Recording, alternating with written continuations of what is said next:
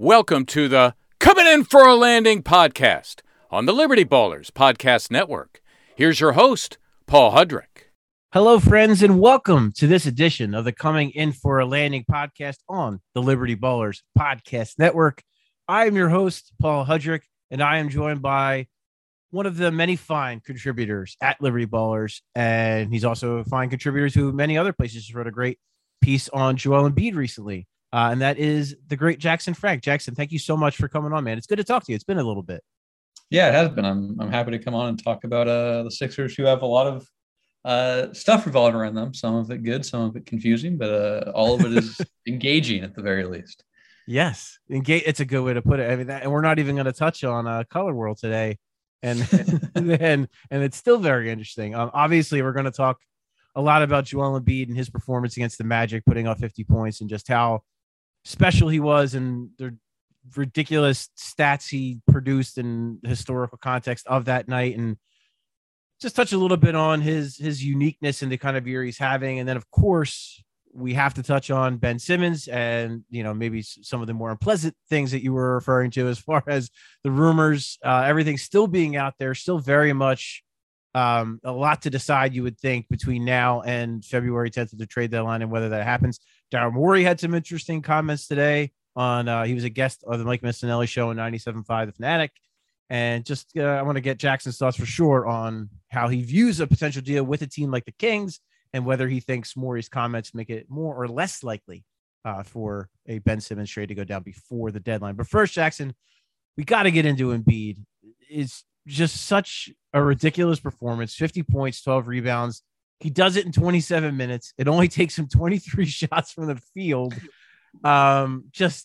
You're watching the game last night and just your impressions of Embiid, just overall is the entire night. And as you're watching it kind of all unfold. Yeah. I mean, it feels like during this run, however far you want to date it back, you could go to his first game when he came back from COVID. You could go to the first Hornets game. He had a couple of poor outings after that Timberwolves game, but during this run, it just felt like it's been an encapsulation of everything he can do offensively. And that game last night, that game on Wednesday felt very much like a concentrated summary of what he's doing. He had a couple of really nice passes to cutters for a couple of assists. He hit pull-up jumpers. He had a step-back three. He had one of those patented coast-to-coast scores that he seems to have, 3 or 4 times a week at a minimum. He had the deep seals. He had a quick spin on Robin Lopez, and looked like Lopez tried to kind of pull the chair, and Embiid was a little rattled, but stayed composed and hit kind of a reverse layup. So it just felt like the full repertoire of what Joel's really developed in his game, especially the last 2 years, but over every year he's been in the NBA, basically. And obviously, it's the Magic, who, are arguably the worst team in the league, and they don't have a great center rotation, but you don't luck into 50 points, 27 minutes, regardless of the opponent. And so I just thought it was a really, if you're looking for one game to watch what makes Joel so awesome offensively these days, and even defensively, I think you could argue as well, that would be the game. Of course, the opponent's not great, but it just felt like he showcased everything that he offers, these days on both ends, and what makes him a guy who, is a very much a credible MVP candidate for the second straight year. Yeah, and I think the easy pushback for someone who would kind of try to discredit it for saying, oh, it's just the Magic is, well, no one did it before to the Magic. So, and no one has done it in the past to the only guy that scored 50 points in less time was Klay Thompson in NBA history. To score 50 in that short of a period of time. So there have been plenty of opportunities for great players against very bad teams to do such a thing as what Joel Embiid last night, and they have not done it. So that would be my argument there. But I think it's an excellent point you make about just the whole repertoire that's at his disposal right now. And I keep harping back to the fact that he's in such terrific shape. And I think a lot of the things that he's doing now, it's a direct result of that. You mentioned that one play against Lopez where he does a spin and then he just kind of gathers himself and it has that little finish, over his head. In years past, I mean, he might have just honestly fallen on his face. Like that might have been what happens there, because he just didn't have that balance, didn't have that coordination, because maybe he wasn't in the best shape. You talk about the coast to coast plays, and you're right. It seems like a nightly thing. There's at least one Joel Embiid coast to coast play that makes you say, wow, every single night. And is that something that he, one is certainly a skill. He's just gotten better. But then two, I think just having the energy to do that, to grab the ball off the rim and then just go. And then of course opportunity as well with no Ben Simmons around right now. And then yeah, the repositioning is another thing you brought up. And I think that also has to do with stamina as well. The ability to get really good post position and then you get double teamed and you have to kick it out. And instead of getting discouraged, you seal, you seal your guy in even deeper and you get the ball right back and you get an even easier basket. So just, I think all of those things clearly it's an advancement of skill. It's a progression of skill, but then I think also his physical stamina, I think is heavily factored in that equation. I think it's a big part of the reason of why he's kind of elevated his game to an even higher level than last year when he was the runner up for MVP. And you touched on defense, and I think you and I have kind of talked about this before, where it's like sometimes because he has a night like he did last night where he scores 50 points and he's so good on that end of the floor, you almost lose sight of how good he is defensively, especially this season. Like he's just kind of starting to get his name into the MVP conversation. That's happening. But I think you can make a legitimate argument that he should probably have his name in the Defensive Player of the Year conversations because he has been that good at deterring shots at the rim and just doing so many different things. You saw the adjustment they made on Mo Bamba in the second half, kind of trapping that pick and roll and not allowing him to kind of just pop for threes. And that's possible because of how good Joel is at kind of, showing to the guard and getting back on Bamba real quick so he doesn't get hit for a quick roll. But I guess I'll ask it in like two separate questions here. One, do you think that that's a thing that we maybe overlook how good his defense is because of how good his offense is? And then the second part of that is there a player, I mean, Giannis maybe, like, is there a better two-way player in the NBA going right now?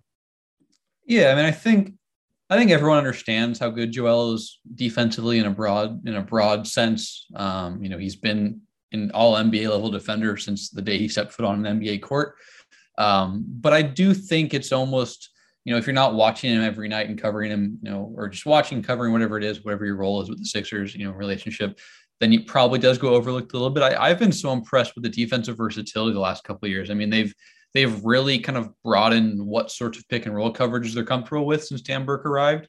And especially over the last 3 weeks, I want to say it feels like Joel is showing a lot more, even trapping sometimes. And obviously he's still great in drop. I thought that was a key area of improvement last year defensively, is he just felt better equipped to handle pick and roll, playing drop coverage. But now, I mean, they're having him, show a lot, play above the 3-point line. As you mentioned, as much as Joel's offense turned that game in the third quarter when they outscored the Magic 47-23, his defense did too, because they couldn't get the ball to Bamba on the pop. And they had Bamba rolling a lot more for some reason, it seemed, in that third quarter, but they also couldn't get the ball to him on the roll against an undersized, help defender, because Joel and whoever the primary ball handler defender couldn't find a passing angle there before the defense kind of recovered. So I feel like it's definitely gone overlooked a little bit. That was what was so interesting. Before he dealt with COVID, was every 3 weeks, the offense wasn't as good, but the defense I thought was incredible. And I think he's been a little more inconsistent on defense since returning from COVID, but not to levels that really diminish him overall. And I think I'd have to think more deeply about who's the Defensive Player of the Year conversation. Obviously, Giannis, Draymond Green. Draymond's, I think, probably the favorite, but also he's unfortunately got kind of a looming injury, so you don't know what happens there moving forward. And with the two-way player conversation, I think it's always interesting because sometimes you're not doing this, but sometimes people use two-way player as like a moniker for best player, but I try to distinguish it as like who offers the most plus impact on both sides of the floor. And I think the guys you'd be looking at are, this year at least, it would be for Giannis versus Embiid. I think LeBron has been really good offensively, and that you've seen stretches of awesome defense, but he, I think the last couple of weeks has been a little more hit or miss on that end. I think Jokic obviously has taken a huge step forward defensively this year. He's way more active. He can even move on switches a little bit, but he still doesn't, approach Joel on that end. Obviously, I think you take Jokic over Joel offensively. So to me, it would be those three guys, but I would lean with one of Giannis or Embiid. And I guess the way that maybe I would take out Jokic from that conversation is like, there's a guy who's maybe an MVP caliber player and also an all NBA, all defense caliber guy. And as good as Jokic has been defensively, in my opinion, I don't think he's quite at that level right now, whereas Giannis and Embiid are. So I think he's absolutely in that discussion. And I mean, he's been playing basketball as well as anyone, around the league for the last 5-6 weeks, I would say, generally since he came back from COVID 2 months ago now. And I think, you'd have to go between him and Giannis. And I don't think there's a wrong answer, which is really, really cool because Giannis is playing as well as he's ever played in his career, I think, in the regular season, roughly. And is a 2-time MVP, and we know all about Giannis, and Joel is right there in that conversation for, whatever you wanted to find as two-way player or best player in the league. And that's really, really big accomplishment for Joel. And it's really been fun to watch. It's wild that when we talk about Joel Embiid was the runner-up last year for MVP. He's looks better this year than he did last year. Jokic won the MVP. He looks better this year than he did last year. Giannis is a 2-time MVP and could easily be in that conversation again. KD and Steph are, in their kind of I don't want to call it a renaissance because they've never stopped being great, but they're having, two of their better seasons. I mean, Steph has he's fallen off quite a bit in the last couple of weeks. He's in a bit of a slump, and then KD is obviously now hurt, but the level that they were both playing at, I mean, it was at as good as they've ever been in their career. So it's just kind of cool to see all of these guys, just as great as they were, they're improving and I guess that's part of what makes them great, right? Is that they never really stop improving. They just keep getting better and better and better. And it's such a cool thing for NBA fans in general to see that. And especially, like you said, for Sixers fans to get to watch Joel Embiid every night and have him be considered right now one of, if not the best player on the planet. It's pretty remarkable, and it kind of makes it all worthwhile. All the kind of highs and lows that Sixers fans have kind of gone through all these years. Having a guy like that, it to me at least, it makes all of the hardships kind of worth it, that you get to watch a guy like this on a nightly basis. And it's it's something I'm kind of working on with the piece, and I guess I'm teasing it and spoiling it a little bit at the same time by having this discussion, but whatever. The uniqueness of Embiid, because it's so bizarre. That term unicorn kind of gets thrown out there a lot, but truly, man, he really is, for a 7-footer who can beat you up with brute force, who could basically literally play like Shaq, really at any moment he wants. And if they called fouls like they did in the 90s when Shaq played, then maybe Joe could get away with more. And then to have the skill of not just Hakeem's the popular one, and I get it, because Hakeem, as far as pure centers go, you'd be hard pressed to find a more skilled guy that came before him from the center position. But he does stuff like a guard. We saw Drew Hanlon post the video, the mashup, and Embiid shared it, where it's, Michael Jordan, Kobe Bryant, and Embiid, and some of the similar moves that are out now in Joel's bag, and how it's gone from, to me, not to get too far in the weeds on it, but we were kind of questioning, when Joel was first coming up, how good he was going to be and if he was going to be healthy. And, you worry about a big man, and as he gets older, but as we sit here, he's 28 years old. He's in the best shape he's ever been. And that game, because for me, Jackson, I know you're younger than me, so you probably don't remember, but I saw the end of Michael Jordan's career, and he was still great, but he was different. And that mid-range game, he was just so friggin' automatic from the mid-range. And he would do kind of what Embiid does. He would post people up maybe 10 feet away from the basket and then bang fadeaways on them all game long. So I say that to just kind of suggest that Joel Embiid's game, I think, has the potential to actually age well. Even if, he's not quite as athletic as he is right now, or if he slows down a little bit, his game should age well. And I guess, and then last night, or, Wednesday night, Doc compared him to a combination of Hakeem Olajuwon and Kevin Garnett. I think one would have sufficed as far as a compliment, but to throw both Hall of Famers in there. So I guess, just from your standpoint, Jackson, how can you put in the context, can you compare him to anybody? What do you when you watch him and you kind of put his whole career into context and what he has become? How do you kind of see it, and how do you see his future? Yeah, I mean, I think offensively, you hit it on the nail that like he is going to age pretty well. I think defensively, I have a little more concerns just with how much his mobility is important to what he can do. And I think he'll still be good for a while because he's got great technique as a rim protector. One of the things that I think is underrated that I mentioned in an article I wrote about Embiid, at the start of the week, is that he never gets into foul trouble anymore. He hasn't had, I think we're almost 40 games since he's had at least even five fouls. Maybe that streak broke. I think, did he have 4 or 5 against the Wizards? I can't recall, but he hasn't fouled out of the game in since the bubble. I think that's important he had 4 too. Against the Wizards the other day, yeah. Yeah, because I think he hasn't had 5. I think in in a long time. At least I think it's up to 40 games now. And when he was a rookie, he averaged 7 fouls per 100 possessions, a bunch of blocks, but he's figured out how to impact the game in that way. So I think even if the defense maybe slides a little bit as he gets older, the offense is going to age well. I fully expect a guy like Joel to become once he's not the centerpiece of an offense because he's just not good enough. Eventually, I expect him to be a really, really awesome, stretch big who can also make awesome passes. I expect 33-year-old Joel Embiid to be, that center who just spaces the floor and can make the great passes for a big man and just make it where, and then also, anchor the defense pretty well. But I think it's cool. You never want to get bogged down in the stats, but it's cool to look at some of his just his statistics and whatnot. I'm looking at synergy. He's a guy who leads the NBA in post-ups. He's almost had 300 possessions almost through 33 games for about 9 a game. Is one of the most efficient post scorers in the NBA. Also has almost 10% of his stuff coming in transition. And that's not, and if you watch him like we do, that's not him just being the trailer and finishing lobs, right? That's him igniting the break. And he ranks in the 73rd percentile on that.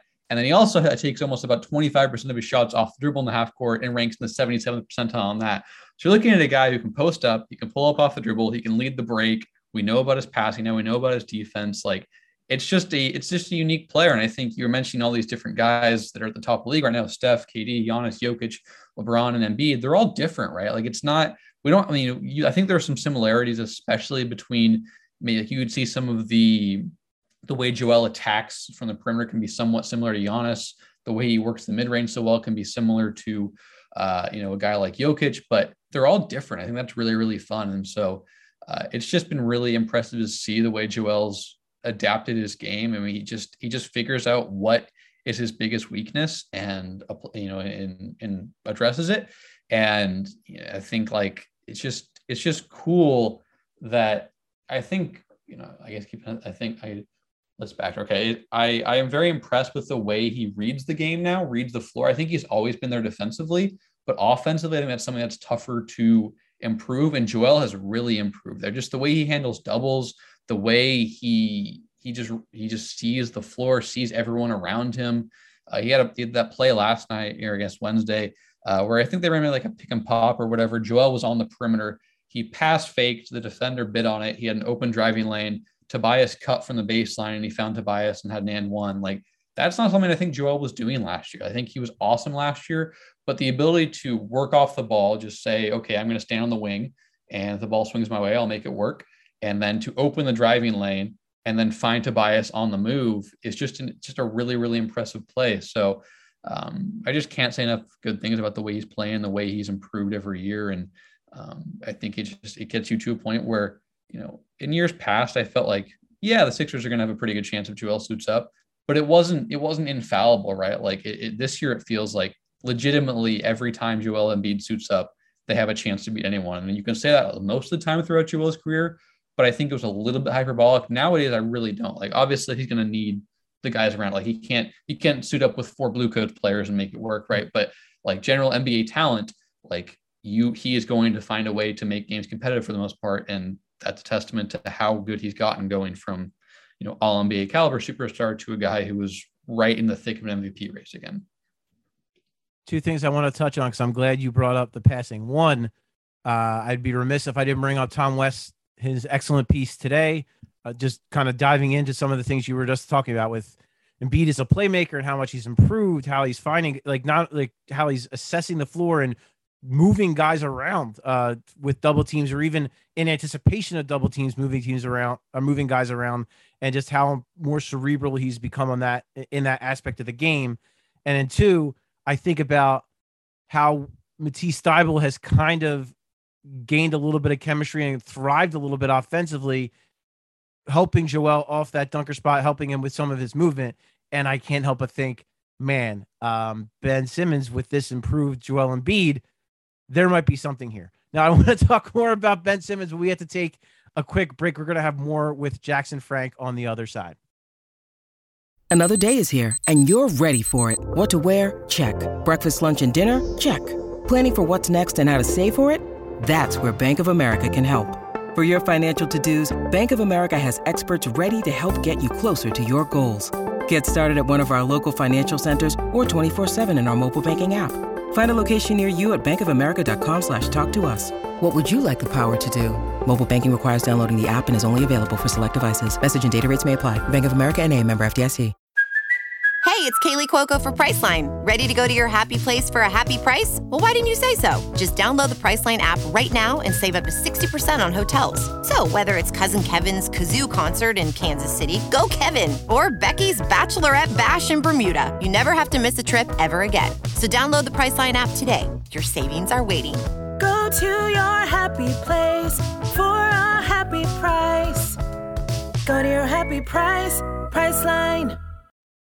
All right, we are back, and we are talking Joel Embiid, his greatness Wednesday night, 50-point game, and Daryl Morey had some very interesting comments on Mike Missanelli show on 97.5 The Fanatic pertaining to Joel Embiid, and perhaps Joel Embiid and his greatness and how well he has played up to this point, maybe changing the calculus on a Ben Simmons trade. For those of you who didn't hear it, basically, Daryl Morey and the Sixers have been staunch in saying they need a top 30 player. They need an all-star. If they need an impact player, if they are going to trade Ben Simmons, if they're going to make a deal before the February 10th trade deadline.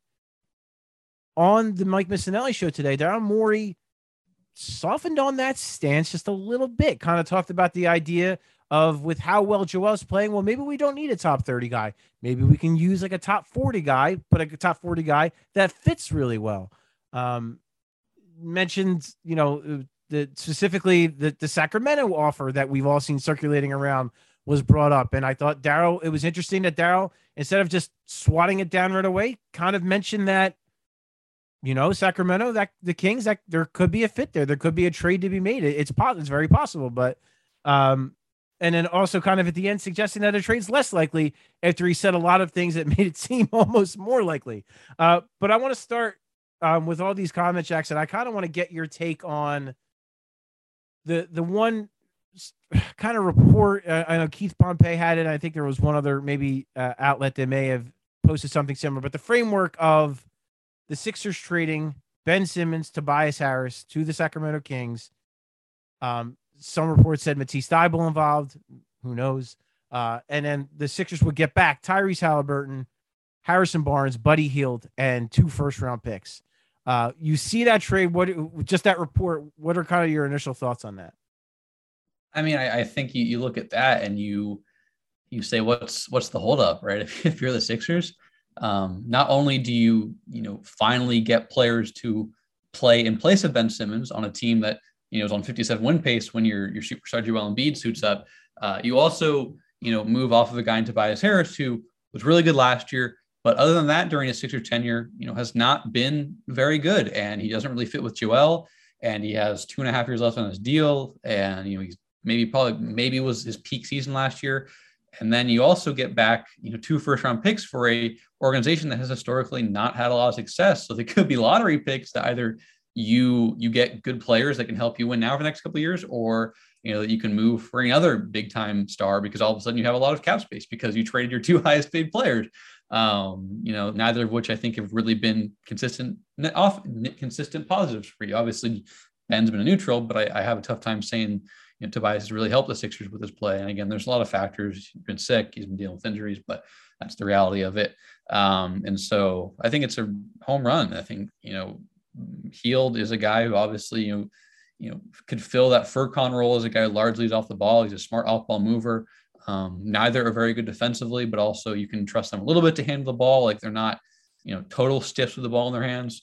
And then you get a guy in Tyrese Halliburton who is, gets better. He's gotten better like 4 or 5 years in a row. And I tweeted that yesterday and people were like, he's only in year 2, but I'm I've watched Tyrese since he was, I've watched a little bit in high school and watched him a lot since he was been in, a rookie freshman in college, and he's way better than that. He gives them the connective passing that they really don't have outside of Joel.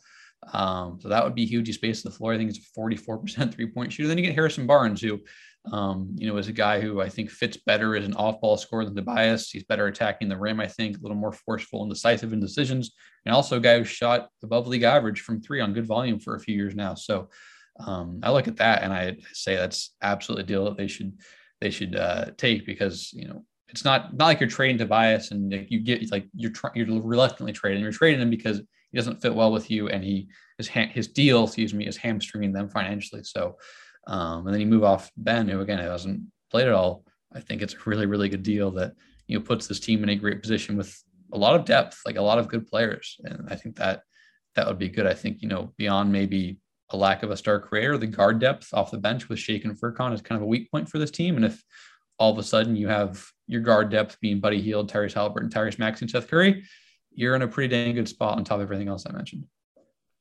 Yeah, I can't really argue with anything you just said. It's like really, and I think about it because you talk about the depth and just how much like the Sixers actually have pretty good depth compared to some seasons in the past, and to add 3 more guys who are ready to be, well, I guess you would technically say 2 since you're trading Tobias, well, but 2 extra guys for your rotation who would fit in very easily, and would fit. I mean, quite frankly, all 3 of these guys fit better next to Joel Embiid than really Ben Simmons or Tobias Harris. So when you think of it like that, I think that's a pretty large factor. And you have just the options of that, because we kind of we're hashing it out in our Liberty Ballers Slack channel, and just the idea of maybe for this year you bring in, let's say you do that deal, you probably start like a combination of Maxey, Curry, and then maybe Thibault at the 3, Barnes at the 4, and Embiid at the 5. Then you're bringing in Haliburton, Hield, Danny Green, Niang, Drummond. I mean, that's a solid 10 guys right there that I think you'd feel very comfortable with. And I know you and I have discussed in the past that I guess it doesn't get talked about as much because he played Sacramento's a bad team and they're not going anywhere, and he's not necessarily like an all-star guy or anything. But Buddy Hield is really impressed me this year. I think he's improved a pretty good deal. I think he looks like he's in the best shape he's ever been in too. He looks good. He's moving very well. Like you mentioned, the defense is just always going to be a weakness for him. But if he can at least come here and give effort on that end, the guy takes 10 threes a game and shoots damn near 40%. I mean, that's ridiculous volume. And for that percentage of that volume is crazy. And the Sixers just flat out need a guy who will take 10 threes. Like they don't have Seth Curry, for as great of a shooter as he is, he just drives you nuts with sometimes those pump fakes on those semi-open threes when he'll dip in and then take a long 2. And it's like, man, just take that semi-covered 3. Buddy Hield will not have that hesitation. Buddy Hield will get the ball in his hands and out of his hands as quickly as he got it. So I just look at, and then, yeah, like you mentioned Harrison Barnes too. And it's an intangible thing. It's not a tangible thing, but the guy's played on a championship team when he was with the Warriors. He was kind of, he was whatever, the 4th piece there when you're looking at how good, Steph, Clay, and Draymond were, and they're during their first kind of title run. And Harrison Barnes is a really nice complementary guy to those guys. So to bring in a guy who has that experience and has experience playing off of stars, that can't hurt. It certainly can hurt. And like you said, he's over 40% on a pretty decent volume, a much more decisive player. I mean, I think him and Tobias actually have some similar kind of limitations, but I think Barnes, his willingness and ability to shoot the 3 ball, whereas Harris, as he's gotten here, has shot less and has hit less threes. For whatever reason that is, since he's left the Clippers, it just seems like it's gone down a scotch as far as quantity and quality. So, yeah. And then, like you mentioned, you could come back this summer armed with 2 first-round picks, because a Sacramento Kings draft pick is always a good investment. You can come back with 2 of those and a really attractive young guard in Tyrese Haliburton. And, forgive me, Sixers fans, because I know everyone loves him, but another really attractive young guard in Tyrese Maxey. So if you want to take that big swing, maybe if Dame Lillard's available or someone of that ilk becomes available and you want to sweeten the pot with one of those guys, you can do it. I think that's still, so basically you're trading Ben Simmons, which you're probably going to have to do anyway at some point. It mostly looks like you're getting off the contract of Tobias Harris, which you already touched on. And then you still are getting pieces back that are very good, that can help you now and potentially can help you down the road, either as actual players or as assets in a bigger move. So yeah, I agree with you. If that deal was on the table, then I don't know what the hell, why is it not done? Which makes me think that perhaps it's not on the table. So we'll see. But I just thought Morey's comments in general were just really interesting because, like I said, he was on this very same radio show before and said this could drag out for 4 years. Now he's saying well, we're going to basically said we're going to try to trade him. We're going to do everything we can to do it. So I thought that was a pretty interesting change in approach and change in stance. And then again, as I mentioned, with Joel Embiid playing so well, and that also obviously changing Daryl Morey's calculus. So for you, Jackson, after seeing these comments and knowing what we've heard, and I want to also preface, yesterday that the reports from Shams and from Sam Amick of The Athletic, both kind of shooting down the notion that De'Aaron Fox or Tyrese Halliburton are available. Who the hell knows? It's all posturing. Trade deadline is coming up. These are the things that happen in the back and forth. But taking in everything we've seen reported so far, and with Morey's comments, as we sit here on January 20th, do you feel like a Ben Simmons trade is more or less likely to happen on February 10th, or by February 10th, I should say? Yeah, I feel it's more likely. And here's the key thing that stood out to me from, I didn't listen to Daryl's, media radio appearance, but I was following all the quotes and they were being shared everywhere. The part that stood out to me is when he was talking about the way Joel has elevated the team and how that's impacted the team's aspirations, ceiling, whatever you want to call it. He said, because Joel is playing amazing, has lifted us into probably 5% plus title odds just on his play. Now maybe we'll do it with the top 40 players, a great fit. Two things there. One, many years ago, there was a feature on, I think Zach Levert on Grantland, where Daryl Morey said, if you've got even a 5% chance to win the title, and that group includes a very small number of teams every year, you've got to be focused all on winning the title. And to me, focused all on winning the title means you're moving Ben Simmons, that, right? If the goal is to win a title this year and you believe you've met that threshold of 5% or better, that includes Ben. And then two, changing from top 30 to top 40, I think makes the criteria there a little more nebulous, because top 30, if you're just going for an all-star, there are some all-star caliber players who don't make it every year and haven't made an all-star team and whatnot, but it's a little more well-defined, right? Either you make an all-star game or you don't, right? And so top 40, that next 10, obviously not everyone's going to agree on what a top 30 versus top 40 player is, but when you remove kind of that tangible title of being an actual all-star, being selected to that game, it kind of makes it easier to pitch to yourself or whatever you view, to pitch to fans that, yeah, this guy's top 4. Maybe you don't think so, but we do. You know what I mean? So those two things really stood out to me there.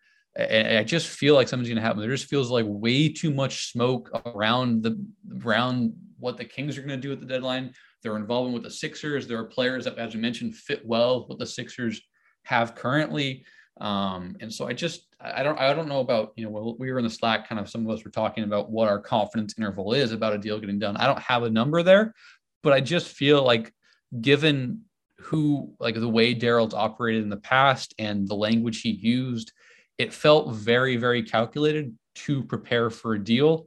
And I just feel like, based on all of the reports, it seems like one's going to get done. So I could be wrong in 3 weeks, but it just seems like the wording was very particular. And Daryl likes to be pretty public facing, but is also careful with the words he uses. And so I don't think anything was said off the cuff. I think it was very intentional. And, so I think, if you, not to read between the lines, but I think if you just know kind of the way Daryl operates and kind of assume what the distinguishing factor is between top 30 and 40, it feels like, there's a lot of credence in the deal getting done between now and the deadline. Yeah, the way I would put it is just softening the stance because they were so like he literally was on this exact that exact show a couple months ago and said we will hold him for 4 years if we have to. So for him to change it to the point where he's saying like, well, maybe now we can settle for a top 40 player and maybe we can get like a young guy and some draft picks. And and it's like, okay, well that's not the way you were talking at all a couple months ago. And it's interesting too, because from the people I kind of talked to close to the team, or kind of, I guess you would say that kind of have an understanding of the way the team thinks, that was what you touched on with the 5% and the title odds. That was the reason why they didn't want to trade Ben Simmons, is because they viewed it as, and why he's still here. They viewed it as, if Ben Simmons comes back and plays, that gives us that our title odds are better with that than whatever we might have gotten for him in a trade in, say, September when he requested it. And that makes sense. I mean, it really does when you really think about it. And now people were talking about, Malcolm Brogdon in a first, and people were kind of like, that might have not been bad. That might have been nice. And now it's like, okay, well, now look at this ridiculous package you might be able to get from the Kings. And it's like, okay, well, maybe Morey was kind of smart to wait, because this package seems like it's much more worthwhile. So this will be the last thing I ask you. And I'm just a quick follow-up, because I'm curious your thoughts. If we're looking at top 40 players, and we're talking about a team like the Kings, do you think it's Morey tries to sell? And I don't think it's a crazy sell. I think it's a fair sell.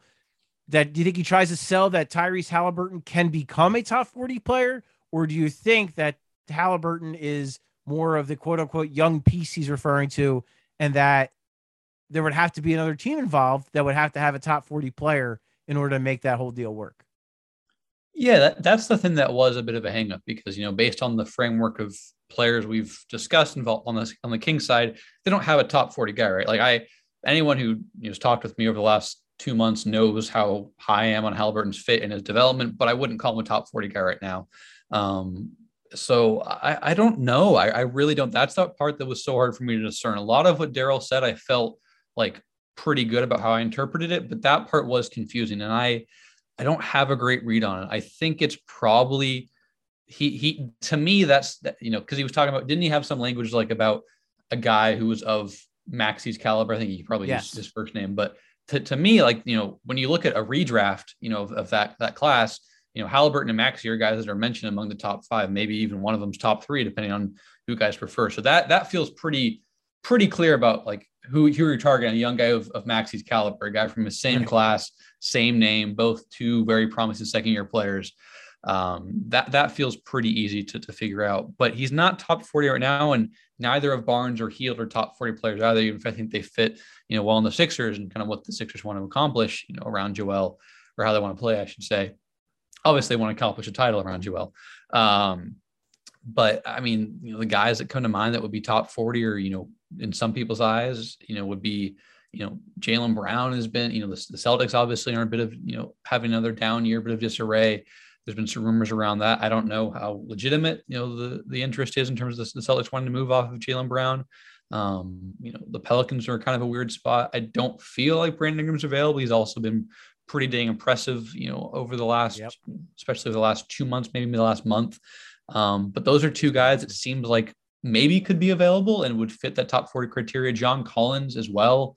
I think would probably be, I don't know if I'd quite have him top 40. I'd have to think about it, but I don't think it's a stretch. Like if Daryl said that he's top 40, I wouldn't be like, oh, you're really just trying to posture to save, face, or with the, trying to, it's a PR statement there. So I would say John Collins is pretty easily top 50. Yeah. I would say I'd have to, it'd also be tough because you have to separate, like, do you separate from the fact that he plays with a guy like Trae Young? Do you not? But, right. But I think he's very clearly a great, like a very good player. And if you move off of Tobias, then the fit is really, really clear, right? Like if it's a 3-teamer involving the Kings, the Sixers, and the Hawks, and Tobias is going to read my mind, the Kings, then right there, John Collins slots in pretty well. He is a guy who defenses don't really respect him a ton from 3, but he shot over 40% from 3 the last couple of years. I think he's about 39% since his second year in the league. He can play the dunker spot pretty well because he's a great finisher. Has improved as a passer. He's certainly a better, like if you run him off the line, he's certainly better making reads than Tobias is on the move. He's a pretty good helps at rim protector as well. He's not a guy you want to rely on, but you don't have to because they have Joel Embiid there. So that's where I would kind of go. Is it feels like it's lined to be some sort of 3-team, or it's 3 teams, right, that feel like a shakeup is imminent for them. The Hawks have had kind of a weird year because of some injuries and some regression from players, and they won a couple of games recently, so maybe they're figuring it out, but certainly not the year they expected after such an awesome season a year ago. The Kings obviously seem like they want to shake things up. The Sixers, I don't know about shake things up as much as like just find a way to get better given how well Joel is playing. So that's to me what it feels like, as it feels like a Kings, Hawks, Sixers 3-team deal, and feels like about the most teams you get involved given the players that would be moved. It doesn't feel like you got a 4th team to make it feasible. People love throwing 4-teamers and on Twitter and elsewhere, but that doesn't really happen given all the players that would already be moved in this hypothetical that we've discussed. Right. And I kind of view it like, I guess I would be interested in that, because that was what you just described is exactly what I thought would be like. All right, well, if John Collins is possibly available, he kind of fits into that top 40. And then also, like you said, if you're moving Tobias in this deal, then John Collins is a much cleaner fit. I would actually argue he's a very good fit at that point. So then I kind of wonder what the Hawks would want. Does De'Aaron Fox get involved? Like, is that's, I don't know. I don't love De'Aaron Fox next to Trae Young, but right. Because if John Collins is getting moved and Ben Simmons is getting moved, there has to be a third big time player, right? That, everyone has to get compensated well. So my thought was Matisse plus maybe, because clearly looking for defense, and I just worry that what you had to be, what would the plus be, right? Because as good as Matisse is defensively, he's certainly a lot worse than John Collins overall, and you're not saying otherwise, but I just wonder, is De'Aaron Fox the guy there? And maybe the Kings don't want to move both of their promising young guards, but I feel like a third big time, just a very good quality starter would have to be involved there. And that's where the 4th team comes in. No, I'm just kidding. I don't know. Yeah, exactly. No, I've thought all along that this was going to, I with Daryl Morey running things, this was never going to be a simple 2 teams trading a guy or 2 and clean, and that's it. Like, it's going to be, we've seen some of the trades that he's orchestrated over the years, and there's just been some weird, wacky stuff in there. Literally orchestrated the most in the Capella one. Wasn't that one like the most convoluted? Like, they got Covington, yes. Capella. Was the D'Angelo Russell thing part of it? Malik Beasley. There was a whole bunch of moving parts. Years ago, so. I believe it was the most players exchanged in one single trade in NBA history. I could be mistaken on that. Almost positive. There was a lot of guys, and there was a lot of notable players as well. All the ones I just mentioned. So, and it's funny because all Morey got in return was Covington, and all the complicated things were with the other teams. But that was what Morey wanted, Covington, because he wanted to do that small ball lineup, which was just a lot of fun to watch, even though it didn't quite work out the way they wanted. So the Sixers are getting Damian Lillard, is what you're saying. Then they're gonna be all these guys getting moved, and it's gonna get one player back. Is what. Well, either him or Bradley Beal, I would think. Obviously, no. It was a 4-teamer though. I do want to rehash it for fun though. It says 4-team trade. Houston gets Robert Covington. Atlanta got Clint Capella and Nene. Minnesota got Malik Beasley, Juancho Hernangomez, and Evan Turner, and an Atlanta first-round pick. Denver got Gerald Green and a Houston first-round pick. So 7 or 8 players there, I think, maybe 6 or 7. And a couple of picks. So lots going on there that day a couple years ago. Yeah, I remember. It was a lot of fun. All right. Well, let's hope it's not maybe quite that complicated. But if it works out for the Sixers, then great. Then let it be as complicated as Daryl Morey wants it to be if it works out for the Philadelphia 76ers. I want to thank my guest, Jackson Frank, today. And I want to thank all of you guys for checking out the Coming In for a Landing podcast on the Liberty Ballers Podcast Network. Please rate, subscribe wherever you download, wherever you get your podcast. I am your host, Paul Hudrick, and I will talk to you guys next time.